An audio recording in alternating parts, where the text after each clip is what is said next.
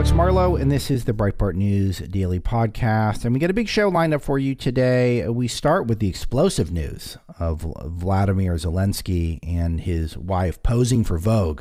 So in case you're wondering where all of that U.S. taxpayer dollars, where all those went, well, maybe a little bit, maybe just a little bit for a super hot war photo shoot. And then we get into Trump suing CNN, the Fed making another major rate hike, which is going to make credit cards and homes and car loans and all sorts of things way more expensive. Biden has survived COVID. I get into that and what that means. A epic woke update. A massive inflationary spending bill that could be coming down the pike via Joe Manchin and Chuck Schumer. We're really bad on some of these omnibus bills where you get stuff, for example, like we all know we're behind on semiconductors and chips. So what do? We put that in a bill and then we add a bunch of other pet projects and pork. And so then if you don't support the pork, then all of a sudden you're against us producing our own semiconductors. This is the logic that Washington puts out, and we're all forced to endure it unless we fight back, which we're doing at Breitbart News Daily. All that and much more in the opening. And then we speak to Charlie Kirk, my old friend, who has got a new book out called The College Scam, where he explains really in detail what has gone wrong with the American university system and what we can do to push back. He's got some pretty great recommendations and a terrific communicator. So always good to catch up with Charlie. All that on today's show. Let's get into it.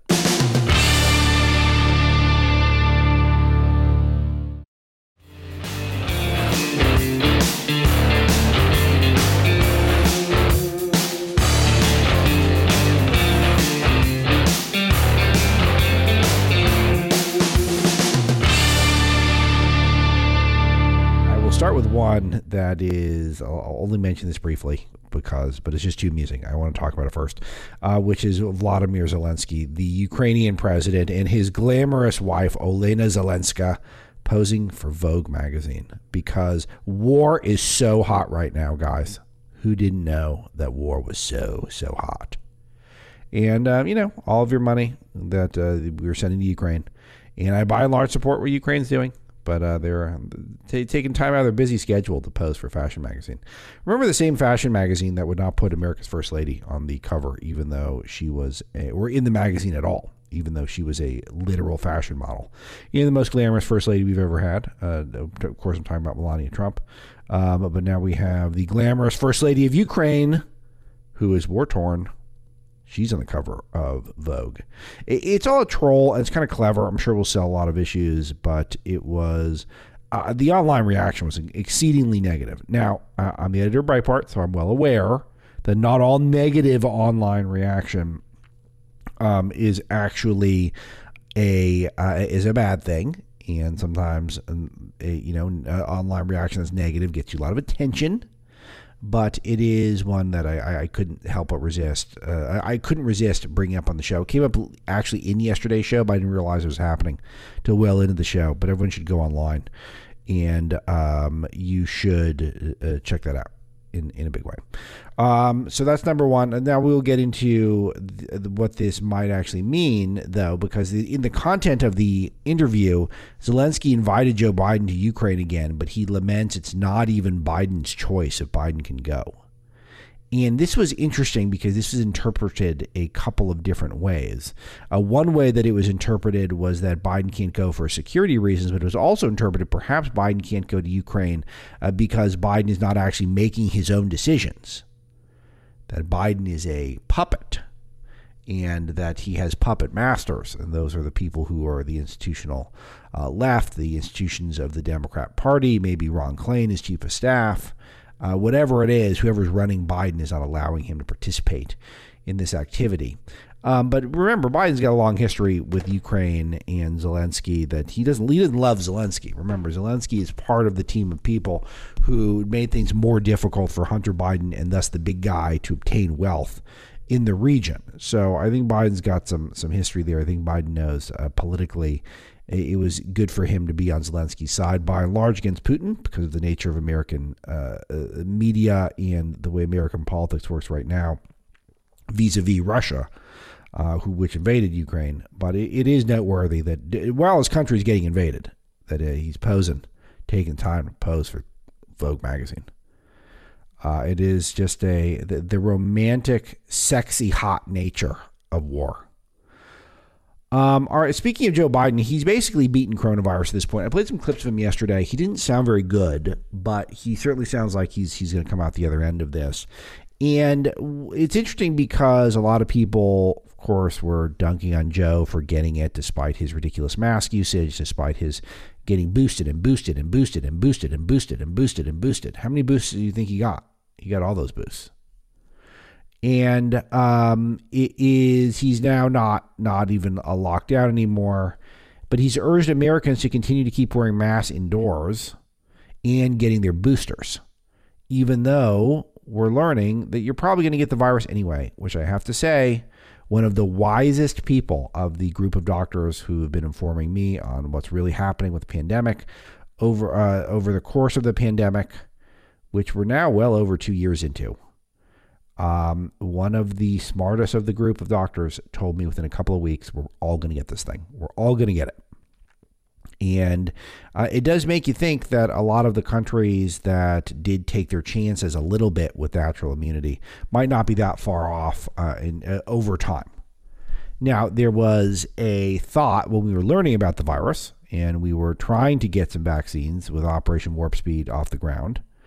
And you're trying to, understand more of it so you can get them therapeutics built to try to avoid everyone getting it at the start. But now we're at this place where there's not a lot of direct evidence that the vaccines are particularly effective against the latest variants or booster shots are, even though, the latest data suggests that the people with that are getting hospitalized are still by and large the unvaccinated. It's been the case the whole time. And now we're learning, according to Dr. Fauci, that we missed the mark on the masks and that the paper masks and the cloth masks didn't do much. Who didn't know that? And then if you're going to really take the masking seriously, you need one of these heavy-duty masks, which are very uncomfortable and awkward, etc. While we were trying to figure some of this out, it made sense maybe to just keep injecting yourself and to wear the mask. But now, officially, no way is that necessary. You can take your own calculated risk. People understand it. And the thought that Biden would get it anyway, despite him taking so many precautions to make sure he didn't get it, because, he's a bad candidate to get it. He's an older guy, and the disease, of course, is much worse for older people. And he is, he's not just a statistic. He's the president of the United States. So you don't really want him to get it because there's a chance he keels over. So he got it. He did fine with it, it sounds. And now he's on the recovery. And then he recommends everyone do the exact same things that he did, and even though he got it. Particularly the masking is irritating, because we learned ultimately the vaccines are mostly sort of functioning as like a therapeutic where they would lessen symptoms for most people, not everyone, but most people who took it. But we just have no accurate or honest discussion of where we're at on that.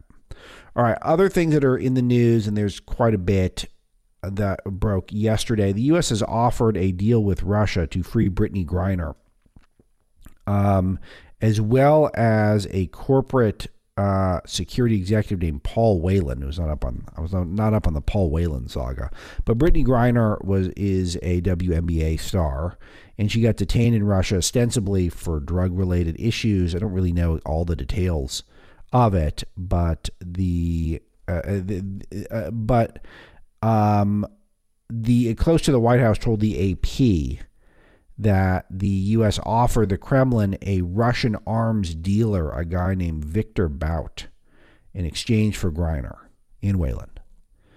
And the U.S. had previously swapped a convicted Russian pilot in exchange for an imprisoned Marine veteran named Trevor Reed. So we're now doing the prisoner swap deal. And Tony Blinken said we put a substantial proposal on the table weeks ago to facilitate their release. Our governments have communicated repeatedly and directly on that proposal, and they'll use the conversation to follow up personally. Oh, that's great.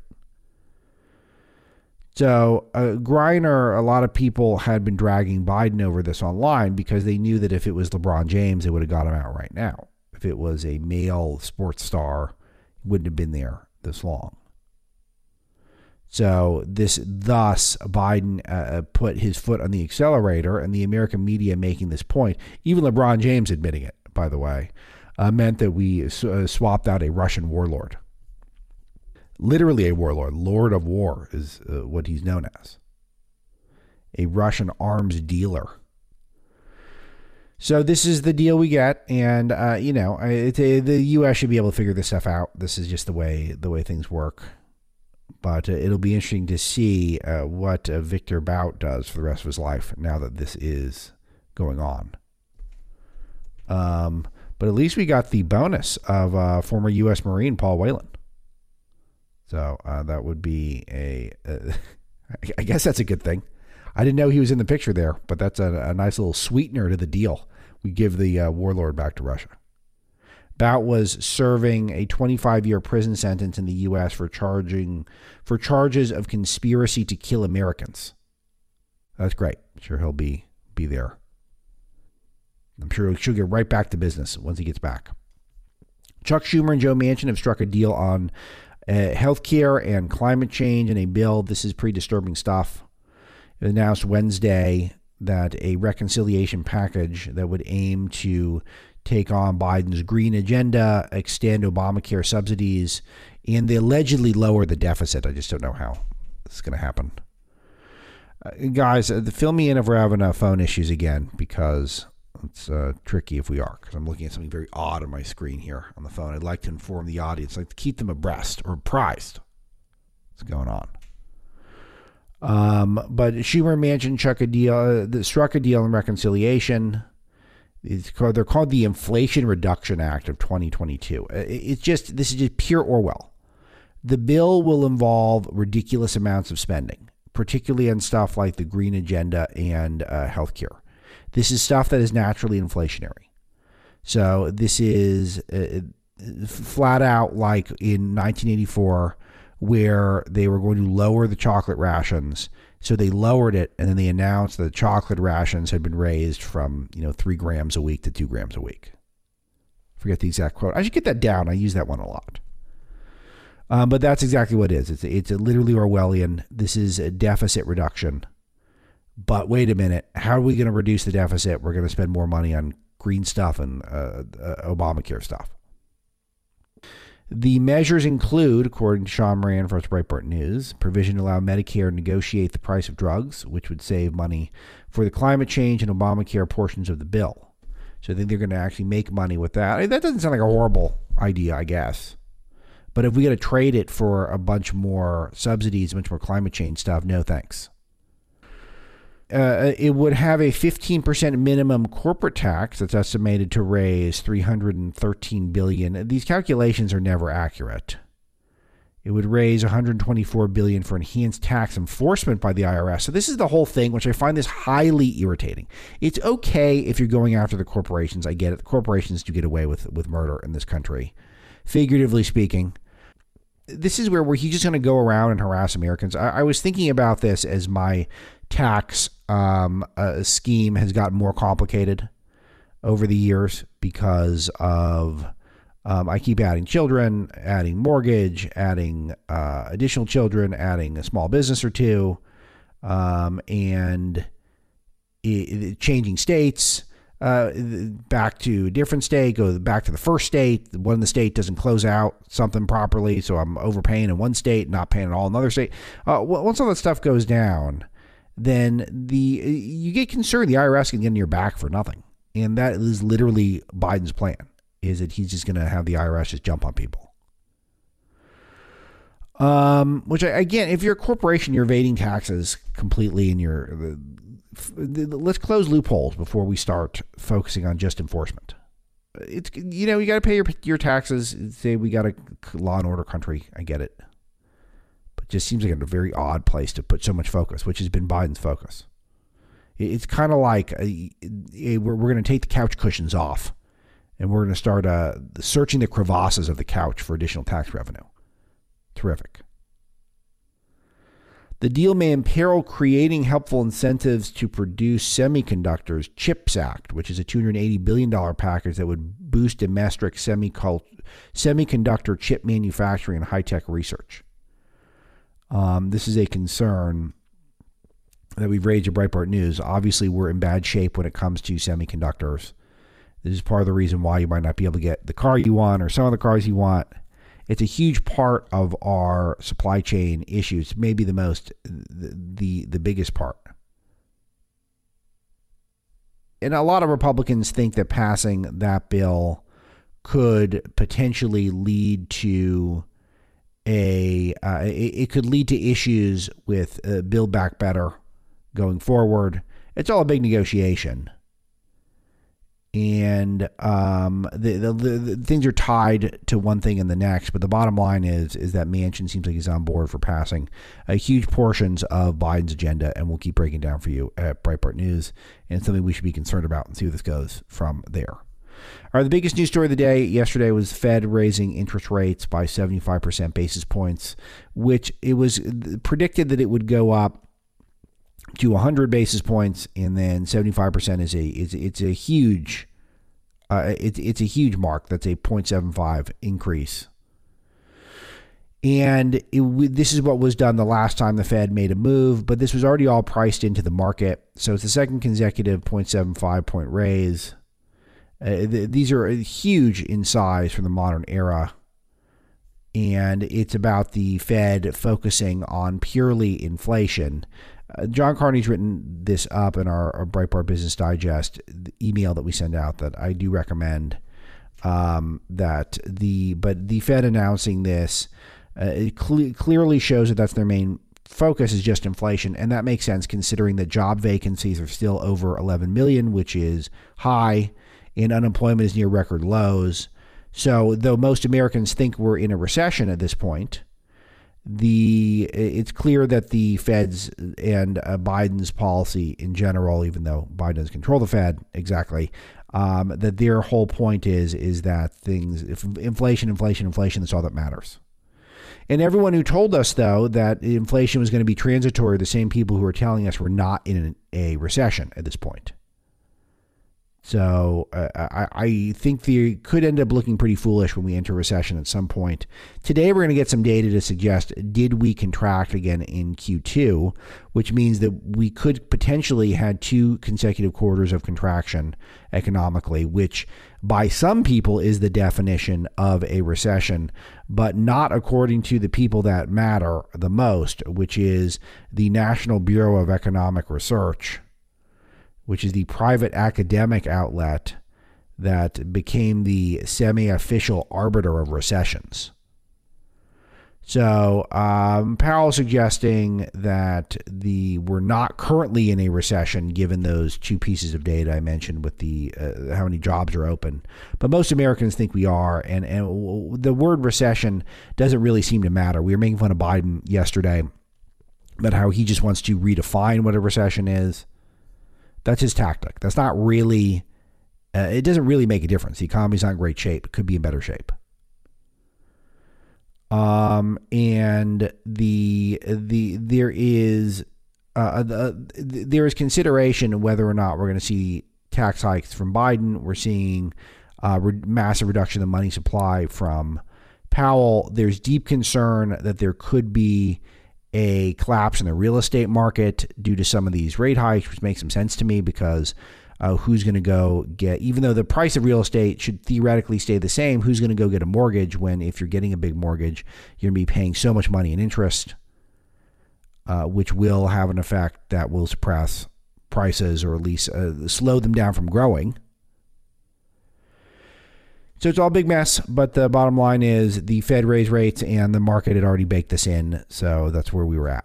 All right, changing gears. Donald Trump announced that he will sue CNN and he will target other media outlets as well. I generally like suing CNN because they are so horrible and they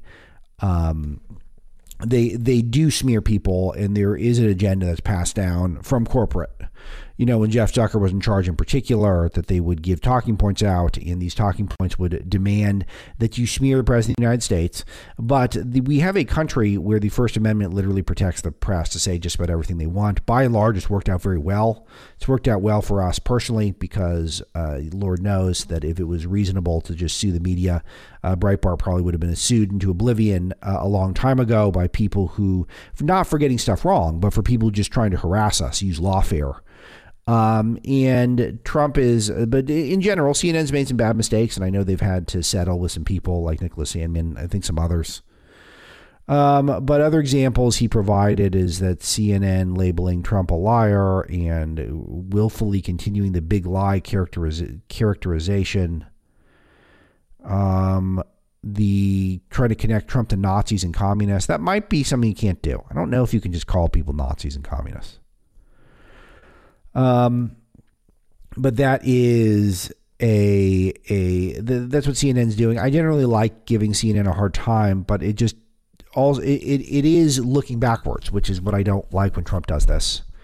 And yes, he was defamed, but he's president of the United States, and it's very hard for anyone to sue the media. And if you're the president of the United States in particular, that's particularly difficult to do that, because when you're that much of a public person, it is even more challenging to challenge the free press and their ability to report on things. So if you have a thought on that one, I invite you to opine. Are you just overjoyed that Trump is suing the bad guys, or do you think overall it's a waste of time because we do have a First Amendment in this country, and by and large it's pretty good, and we should be focused more on the freedom and not trying to suppress people? He laid out 42 policy proposals in his speech on the America First Summit. I mentioned this briefly in yesterday's show, but I had not fully gone through everything. And the stuff that he was detailing in the speech is quite good. Finishing the wall, cracking down on crime. I played some clips in yesterday's broadcast on that. Breaking up big tech, stopping communist China, draining the deep state. This is good. This is vintage Trump. This is the stuff that he ran on in 2016, which we all loved, which was so forward thinking. And we go through all the proposals. We list them all out. Nick Gilbertson does for us at Breitbart News, and they're all pretty great, I have to say. If this is the agenda, and the agenda isn't just simply relitigating 2020 and the big lie smears by the media, this would be a winning agenda for him if he runs again, and it looks like he might. All right. I also mentioned another one that came up late in the broadcast yesterday that is worth a reference. Is Dutch farmers blocking highways with manure and burning hay to protest the globalist climate change agenda. These tactics are interesting to me because the Dutch farmers got some attention, and it was dissipating a little bit, and they came up with a tactic to get some more attention. These are people who are standing up to draconian, authoritarian climate change policies when the citizens don't feel strongly about their economy. And the Netherlands, as well as places like Sri Lanka and Canada, and to a degree the United States, have forced people who keep their countries going to scramble in order to meet climate regulations. And these farmers are standing up to it. They've had enough. And the government's plans to shut down vast swaths of farmland has led them to dump manure on the highways and bales of hay, and they're blocking highways and they're lighting stuff on fire. And this is a level of civil disobedience that I think is pretty welcome, and definitely something I'm, at least from the time being, seems something worthy of your support. And it's just a reminder that citizens need to be able to stand up in a massive way to a totalitarian government. We have to. So recall Ava Vlardingerbroek, who's on the show with us a week and a half ago or so, said that Netherlands has become the pilot country for a great reset. I think that's right on the money. All right, we'll enter our woke update.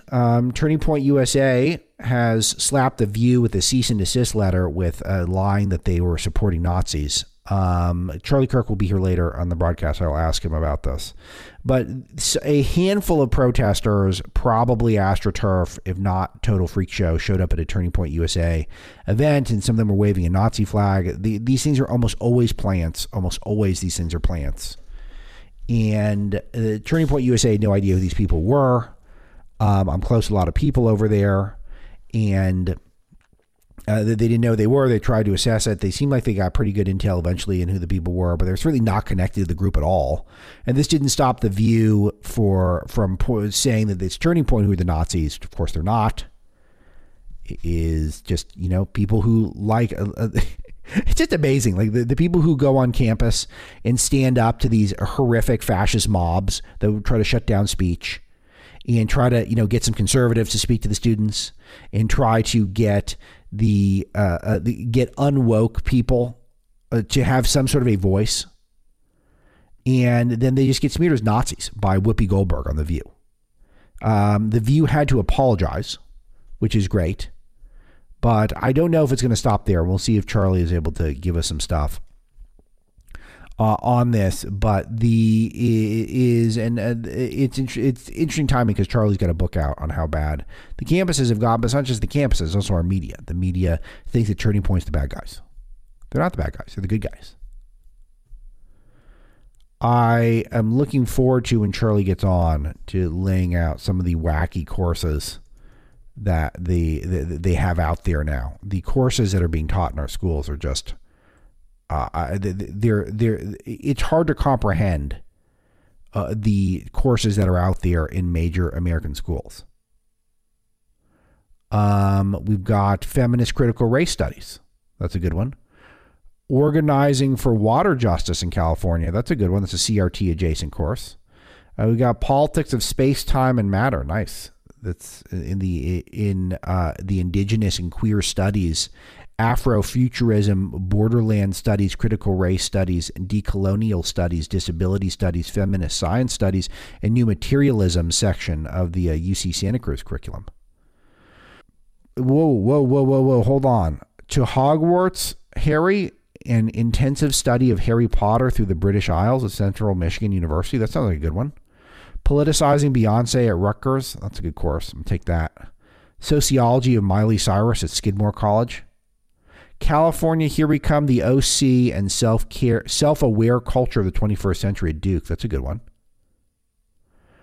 Wordplay, a wry plod from Babel to Scrabble at Princeton. That's a good one. Oh, look, a chicken, embracing distraction as a way of knowing at Belmont University. I mean, the list just goes on. Ooh, biology of Jurassic Park at Hood College. That looks like a good one. Zombies and popular media at Columbia College. I'd go to that one. I would go to that. The zombies have a lot to say. So I take issue with Charlie including that in his list. Those are all things that Charlie highlights in his book on stuff that's going on our campus. And one of the few groups is trying to provide some balance to that. They just get smeared as Nazis on The View. Not good. I'm not impressed. So The View apologized, but I don't know if that's going to be enough. Let's see. Ron DeSantis has announced additional measures to combat the woke masters of the universe as their tech oligarchs. Breitbart Hannah Blue has written that up for us. You should check that out, Breitbart.com. Indigenous Canadians have asked Pope Francis to show me the money after he apologized. The Pope had a big mea maxima culpa for the church that apparently was discriminatory against the Inuits and had not heard and acknowledged their experience of oppression from the church. But a lot of indigenous peoples are saying an apology is inefficient, that they need some sort of a monetary reparations. So you can never give enough to the left-wing mob. Now, I'm not saying that there isn't some level of an apology enough. That isn't a good thing. But if there's been past wrong, saying sorry is a good thing, but you're not going to get enough. People are going to ask you to open your pocketbooks. So that's always a fun thing to track. Let's see. Last one we'll do for now, then we'll go to the phones. Disney has caved again the far left. Hulu is now going to run Democrats' abortion and gun control ads. Hulu is a joint thing, which is owned by Disney partially and NBC Universal to a lesser extent, which is Comcast. And it's a major streaming service. And they were choosing, for whatever reason, there's clearly, I've been trying to mention this on the show, there's clearly some corporate warfare going on inside some of these C-suites where there's probably some anti-woke people who are suggesting we can't do everything woke, can we? I mean, we're already trying to groom the kids. Like, can we stop at some point? And apparently Hulu was not going to run ads for Democrats on abortions and guns, politicizing their content. Because Hulu, you can get it with the ads and without ads, I think is the way they do it. But Disney has caved, and there was a media pressure that they wouldn't run ads for Democrats, and now they will. So again, you can never give the woke mob enough. They will always come for more. That is the lesson of the day. It's one of the lessons of all time.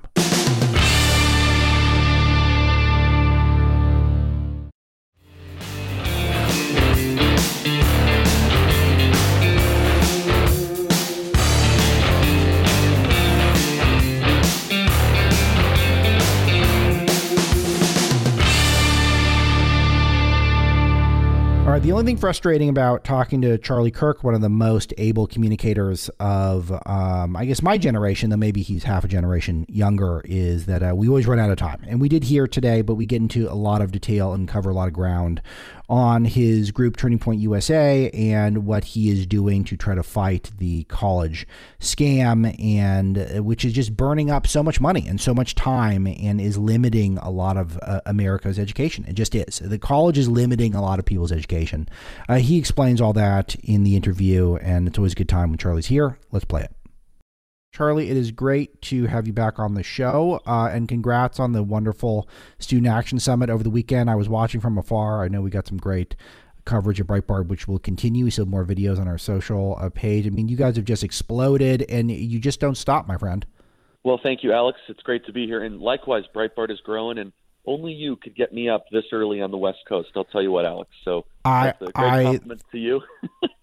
It really is, and I thank you a lot. And I know Charlie burns he's working hard late in the night and to get up this early. And then I know you got a big show today. Your podcast is one of the biggest, if the podcasts in the world, period. Which is congrats on that as well. So it's just speak to your energy, Charlie. How do you maintain the energy that you've had? Because this is the thing that I'm always I always love so much. Yeah, I was starting to get burned out about a year and a half ago, and I was watching The Last Dance with Michael Jordan. I just love Michael Jordan. I think he's amazing. And I started to realize that if you're going to be doing 20, 22-hour days sometimes, you got to treat your body and you got to treat your routine as if, you're a professional athlete. So, ice baths every morning, working out 5 to 7 times a week, doing all sorts of different types of stuff, of supplements. And, you just got to do that and try to find how the best are able to do it as well. So, try to get my sleep where I can, but and when you have passion for things, it also becomes a lot easier as well. So, but it's great, man. It's a phenomenal thing that we're doing at Turning Point USA, and the journey's only beginning. So you're an expert in a lot of topics at this point because you're one of the lifetime learners that I know, but your bailiwick really is the education system, and this is what you focused on in the book, which is out now, and everyone can get hardcovers. And I got a ton of questions, probably more than we'll get to in the interview. But let's start with your gap year. You were thinking about going to the military academy. It didn't work out for you. So then the plan was to go to Baylor. And then you decided, thanks to some advice from the top dogs at the university itself, you should take a gap year. And that was when your life took this wild turn. You start Turning Point and it explodes. Explain how the gap year works. Yeah, it's a crazy story. Gap year has been around for a while, the idea of a gap year. What hasn't been around as much as a gap decade, and that's something that I've done. And so the idea is this: is that if you wanted to go to a certain school or if you wanted to do a certain thing and it didn't work out, why not just take a little break before you borrow all this money and go into this extremely radical path, and why don't you think it through first? So that's what I did, and I decided in my gap year to start Turning Point USA, and I didn't have any money, any connections, any idea what I was doing, but at least I wasn't going into debt, and I wasn't going in the wrong direction, right? So that's what I love about a gap year, is the worst thing that happens out of a gap year is you stay exactly where you started, right? Where if you go to the wrong college, or if you enroll and you borrow all this money, you could be many steps back. And that's what people don't understand. Wow, good point. Is people think it's the opposite, right? Is people say, well, if I have a gap year, then I could be behind my peers.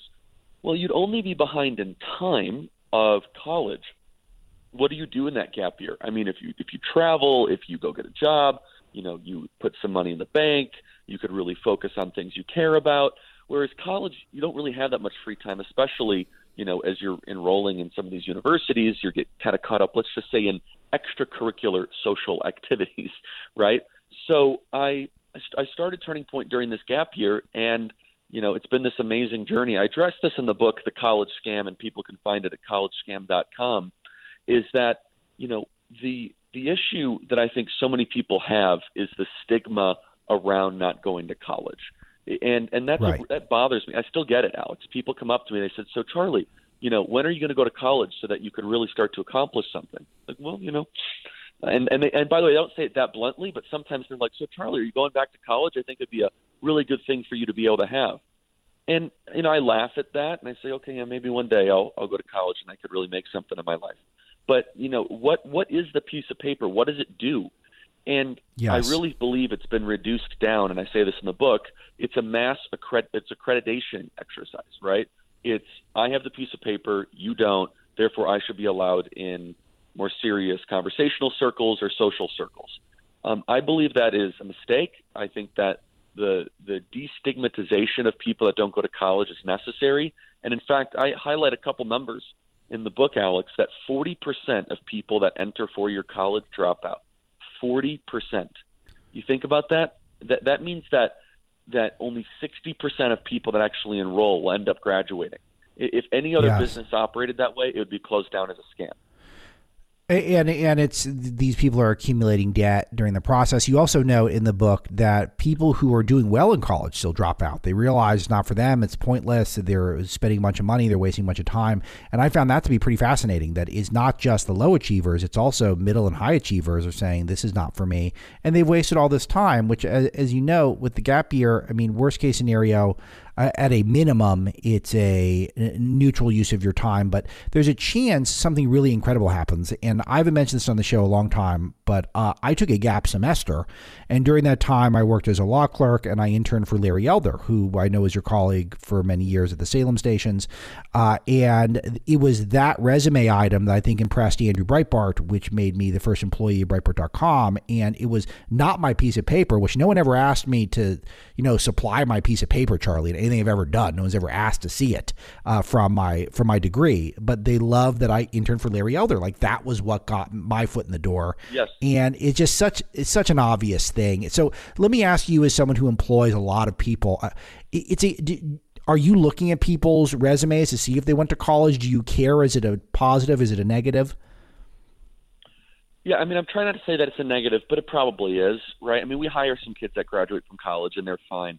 But what I do find funny, and I do some hiring here and there, we have a whole hiring manager. But when I do sit down for interviews, and this was just a couple of years ago, I read about it in the book, this one kid couldn't stop talking about how he had a political science degree from University of Southern California, USC. And I said, okay, well, tell me, like, what have you done with your life?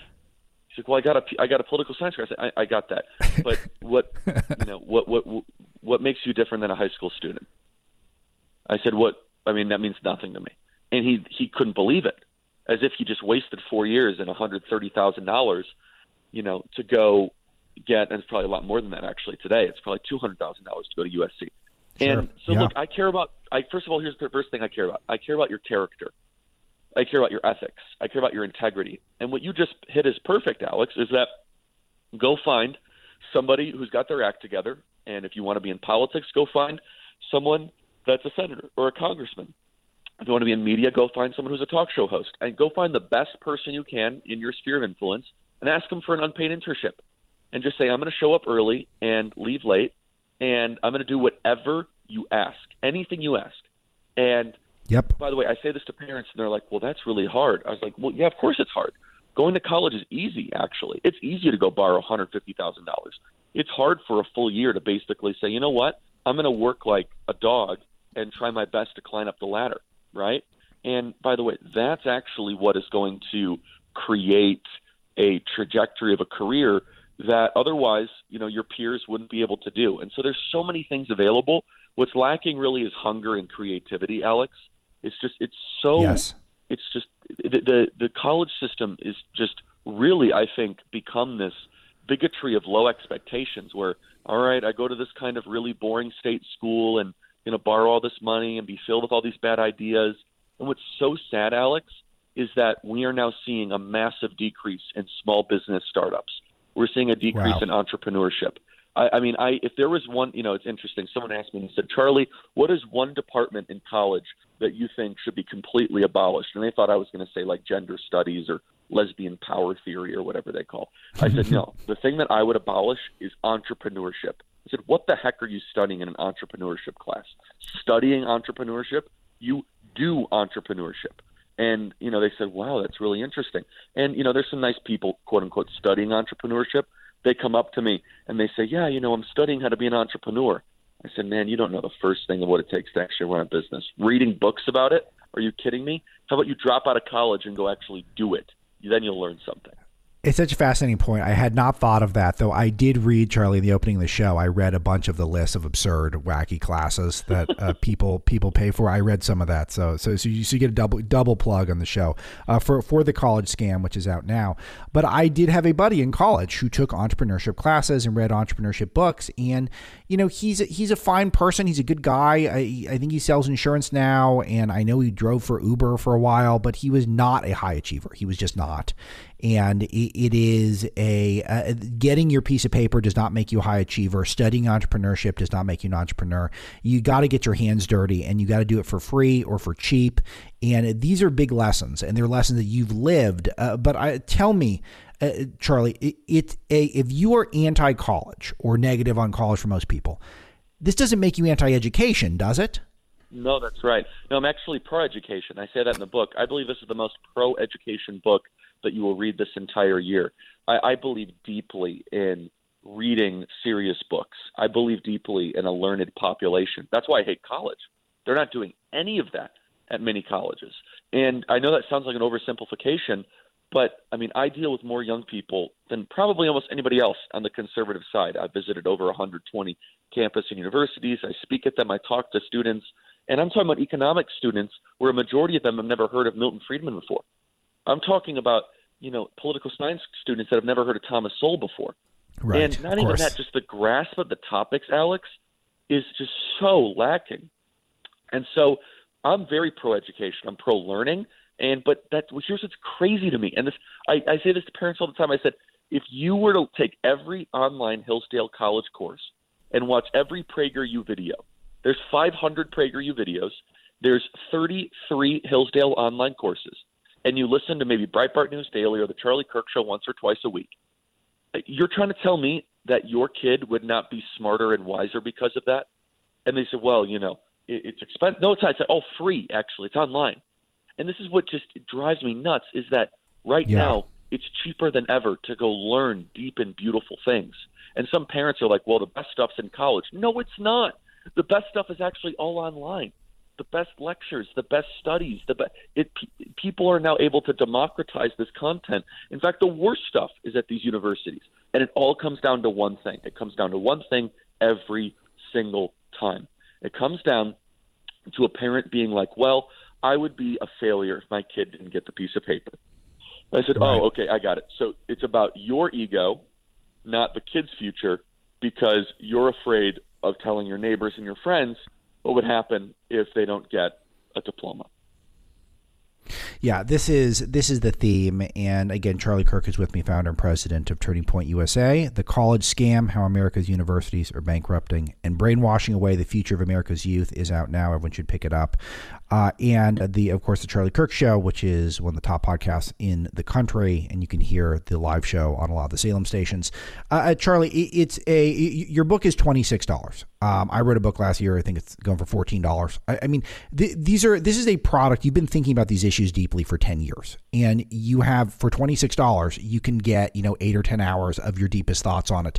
You can go, take one of these classes that I was mentioning, like the textual appeal of Tupac Shakur at the University of Washington, or how to watch television at Montclair State, or the American Vacation at the University of Iowa, all of which you highlight in your book. You could do all that, and you can take tens of thousands, if not hundreds of thousands of dollars in debt to do those classes. Of course, it's a scam, but that's still a bold term for it. So very provocative. Explain the scam to us in a nutshell. Yeah, thanks for the opportunity to do that. And by the way, all proceeds of the book, all profits go to Turning Point USA.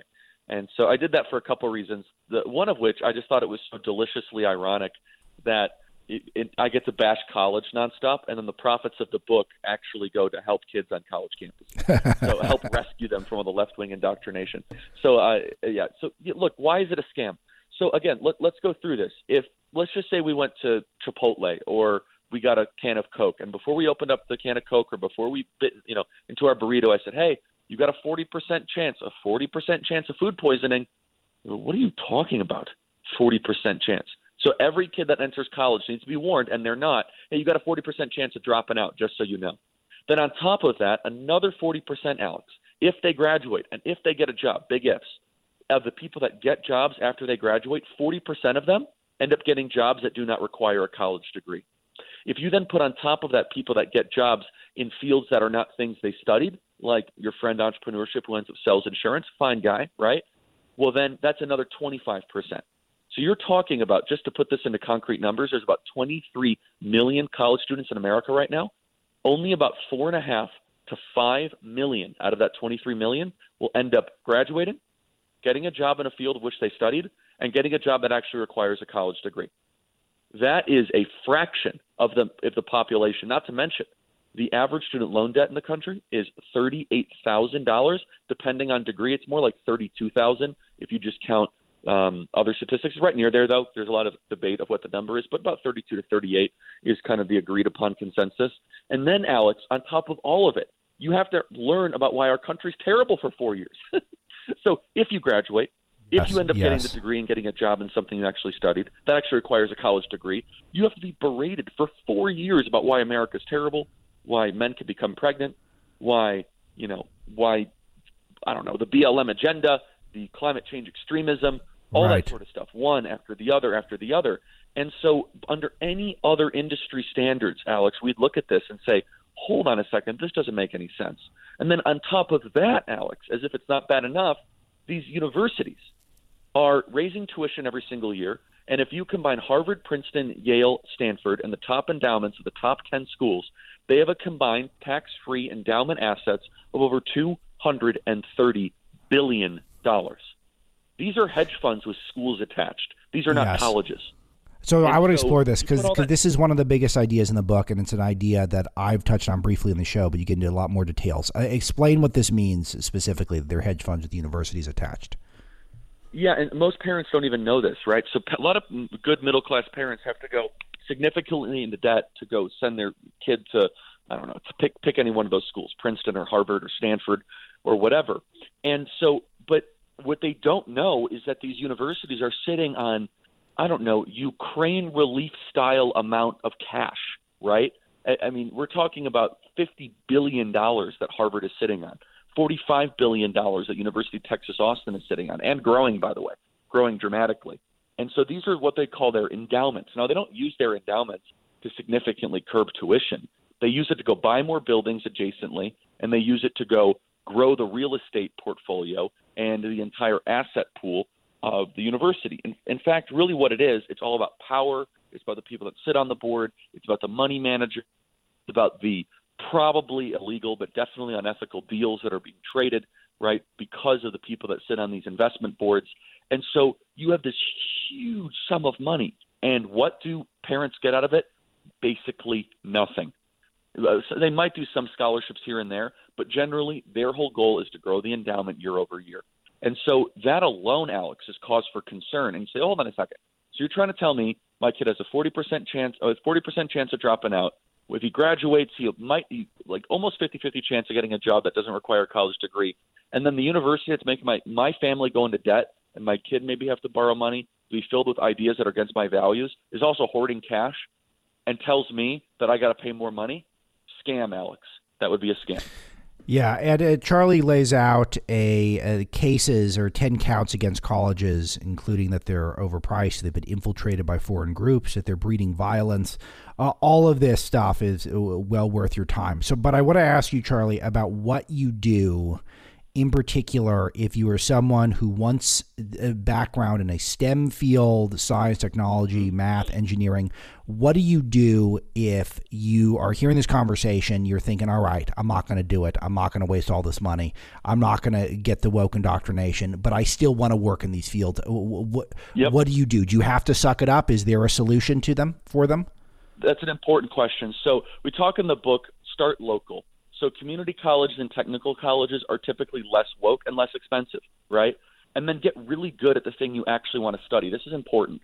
So what science, technology, engineering, and math is, over time, the least accreditation focused, where yes, they do care if you have a piece of paper, but over a period of time, they really care if you're good at the trade, right? And that means over a period of time, I mean like after 18 months. So let's pretend you want to be a computer programmer, computer science, right? You do not need to go to a 4-year college for that, period. You don't. Go to a local community college, technical school, get really good at it. In your free time, for literally $5,000, you could learn how to code over 7 weeks, right?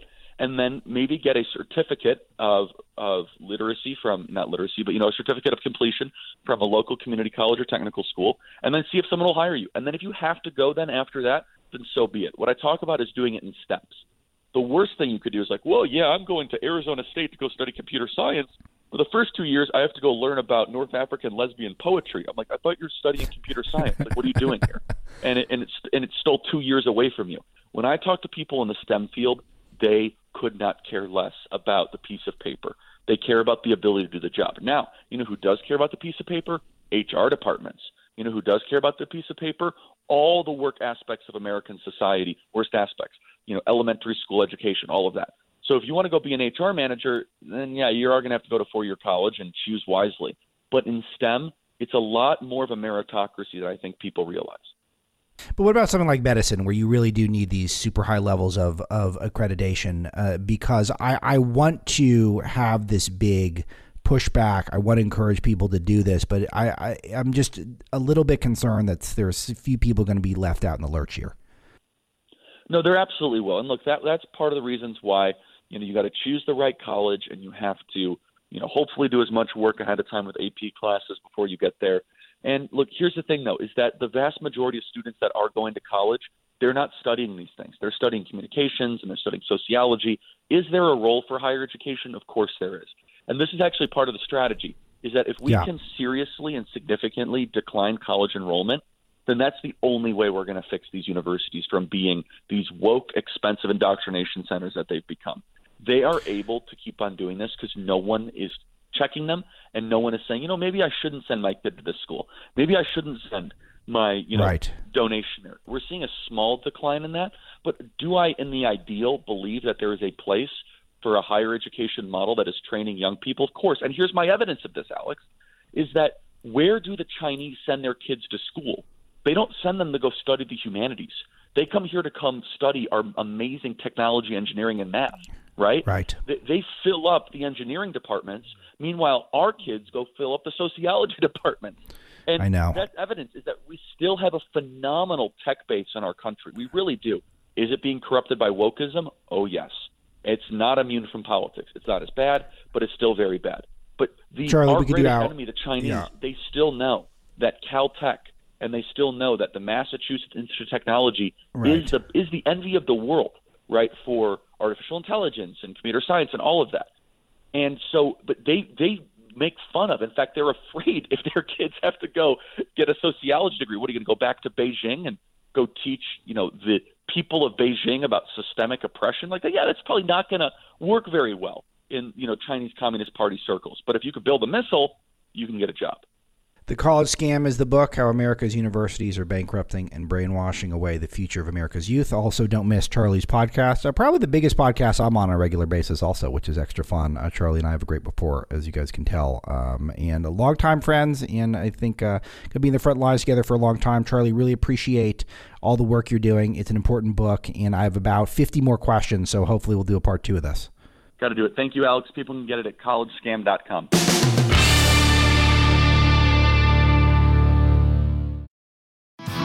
American parts. I got American faith. All right, that is today's show. Thanks to Nico, who's helping out, as well as producer Greg Eben. Robert Marlowe helps me pick topics, and all of you who've told 10,000 friends and family members about the broadcast. Can't appreciate you enough. And we'll speak to you tomorrow.